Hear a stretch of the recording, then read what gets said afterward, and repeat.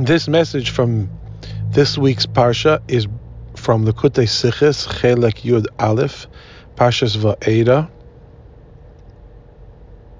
Sicha number 2. When Hashem created the world, He created the world with distinctions and borders. And Hashem awaits and expects that His creations will respect those borders and preserve the distinctions that He embedded in the world. And at times, when society is particularly reckless and careless with the natural borders that Hashem made in His world, it's the responsibility of the Jewish people to rise to the occasion by putting a special emphasis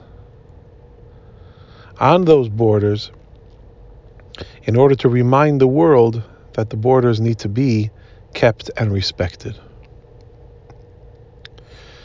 When the world truly goes wild, goes mad, and seemingly every border that used to exist, every distinction, every separation is being overrun, then surely the Jewish people need to rise up in unprecedented ways and remind the world in a particularly public way and strong way that the healthiest, best way to live is by preserving the way Hashem created the world and the rules that He gave along with the world. This explains something very interesting about this week's Parsha.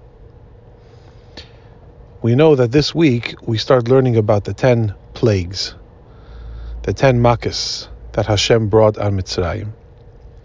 And we learn that the first thing Hashem does when He brings retribution on the enemies of the Jewish people, on His enemies, the first thing He does is Hashem destroys, afflicts the false gods that these enemies leaned on and found inspiration in.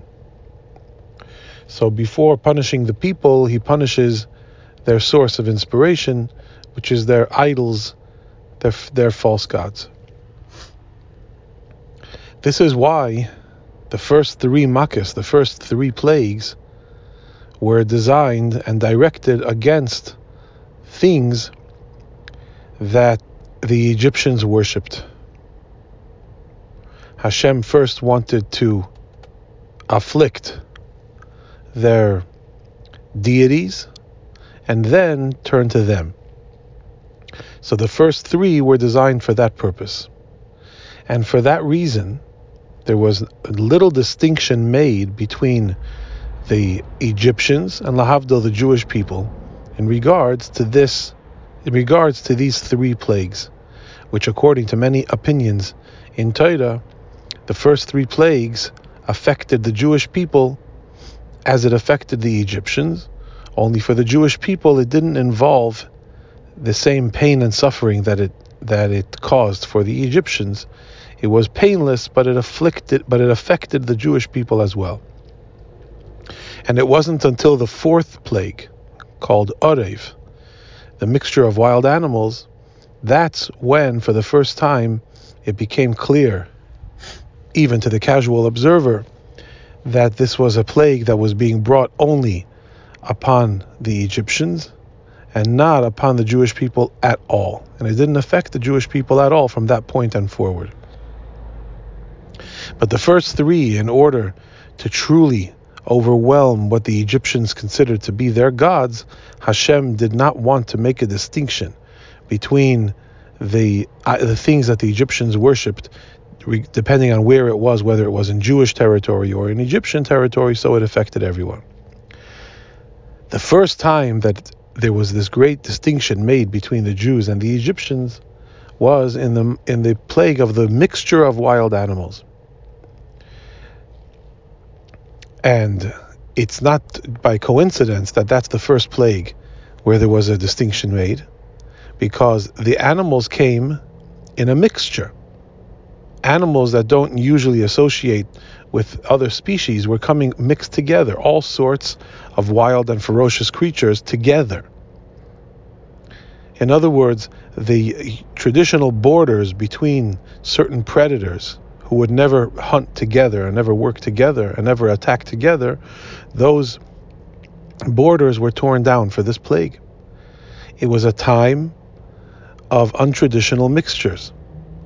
And therefore, a person might think, okay, apparently the borders and distinctions in God's world have come to an expiration date, and now it's okay for everything to mix, and it's okay for Jewish people to cast away the borders that existed between the Jews and the Havdil, the non-Jews, the distinction between the Jews and everybody else, and it's okay for the Jewish people to mix with everyone.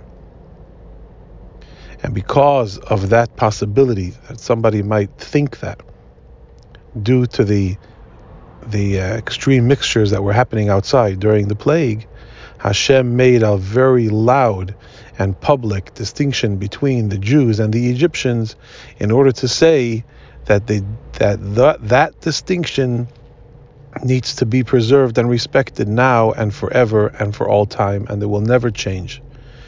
The Jewish people need to be the leaders in matters of respect for the separations that Hashem created in the world, especially during a time of, quote, Arev, when everything outside is mixing and overrunning borders. The Jewish people need to strengthen themselves and inspire the world to return to a sense of normalcy.